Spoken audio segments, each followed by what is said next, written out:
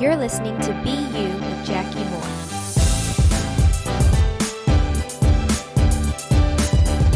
Hey y'all, thanks for tuning in today and listening to my podcast. I hate to start it off with bad news right off the bat, but unfortunately that's what I'm going to have to do. I did not write this transcript at Chewy's, so I don't know if it's going to be as good of a podcast. I mean, I know there's still the Holy Spirit, but Chewy's definitely kind of gives me that extra kick. But I think God's still in it, and I think we're going to be okay. Don't worry, I'm still going to give a Christian hip hop reference, so I'm going to be like 1 for 2 on what I wrote about myself in my bio. So we're good there. But in all seriousness, I wanted to talk today about my story a little bit more. I know some of you have been following along on social media. I did a 10-day countdown leading up to the podcast launch day on August 6th. And so many of you saw where it went from like how when I was called to ministry to how we got to launching a podcast and where that idea came from and all that God did during that time. But today I want to really start off by talking about what Jesus did in my life way before that, like the very beginning of me even becoming a believer and what that looks like. Before we get into that though, this is going to be a little shameless plug for if you don't follow me on social media, you can do that if you're interested in kind of the timeline from me feeling called to ministry to this podcast. On Instagram, I'm Jackie J. Moore. To some people, Nick Floyd, I'm still Jackie J, but that's where that came from for Instagram. But on Twitter, I'm Jackie with 3 E's, Moore, and you can find me on my Facebook page with BU with Jackie Moore. So back to kind of where I got started, who I am, and where I became a believer at. My story started before I even became a believer, in that I had wonderful godly parents and grandparents that helped me grow up into who I am today. They really introduced me from a very early age, Jesus, and who he is and what that means for me. I mean, I literally grew up in church. My mom was the VBS. We call it VBX now, so it's more like relevant, but VBS, Vacation Bible School. My mom was the VBS director. My nanny led the choir at the church that I grew up at, and my dad for a short period of time actually was the worship leader, which is kind of funny, not because it's like he can't sing. He can sing. You're great, Dad. Your voice is great, but he can't read music. And so it's just hilarious thinking about that time period that he was the worship leader and he can't read music. But anyway, I grew up in church. I grew up all around it. I knew all the answers. My teacher's pet syndrome had me always raising my hand first at the beginning and saying, here's what it is. Here's what I know. But even though I knew everything about Jesus and I knew all of the answers, it wasn't until I was about 10 years old that I had my encounter with Jesus. I'm not going to get into this right now, but in John chapter 4, it talks about a woman and you see her transformation. It's called the woman at the well story. And you see her transformation. And I call that an encounter with Jesus. And that's kind of why I've picked the term encounter with Jesus, the life-changing encounter. So even though I grew up in church, my life-changing encounter didn't happen until I was 10 years old. I was riding in the back of a car, and the driver shall remain nameless for their protection, but I was a little nervous that we were going to wreck. It was raining pretty hard, we were kind of swerving, and any good driver would have been really nervous in this situation. And I can vividly remember, I can see the window to my right and the rain just pelting it, and looking at it, I was laying down. I was buckled, but I was laying down, and I just thought, if I die, I can't talk my way into this. I know that when I get to heaven, God's going to be there. And if he says, why should I let you in? I would have nothing. And I'm pretty good at talking into stuff or talking my way out of stuff. But I just knew the Holy Spirit revealed to me, this is not that situation.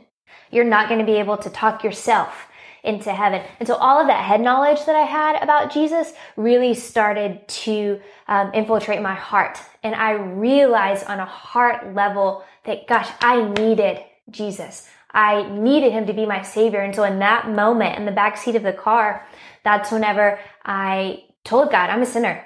I know that I can't get to you. I know that I'm not perfect and there's nothing I can do. And I know that I need Jesus. And so I want to believe and trust in Jesus and make him Lord and Savior of my life.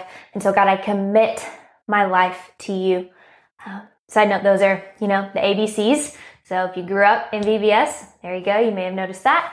But that is kind of my salvation encounter, my moment with Jesus. Now, I believe, and the pastors at my church, David McKinney and Jeff Crawford just talked about this past Sunday, that's the starting point, right? With your walk with Jesus. It's not you get saved and then, okay, I can do the rest on my own. Thanks God, see you in heaven, right? It's a walk. We call that in the Christian world that we walk with Jesus and we continue to grow more like Jesus. I'm not going to talk about that necessarily a lot today. I'm going to focus mainly on that encountering moment with Jesus that changes your life, but we will get to that sanctification, big church word if you're not a church person.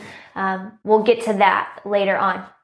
And so that's pretty much my story. That's who I am. I just wanted you to know that. I know many of you listening may know me already, but maybe you've never heard my story.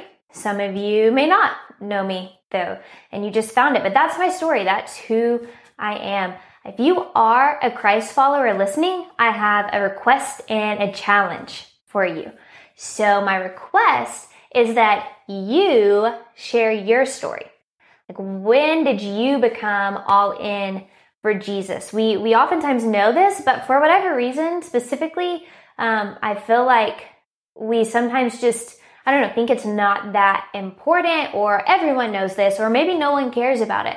But people do. People need to know about Jesus, and they need to know why you're able to function the way that you are. Why do you not get upset in certain situations, or why do you have hope? People need to know these things. We live in a very hopeless world. So share your story.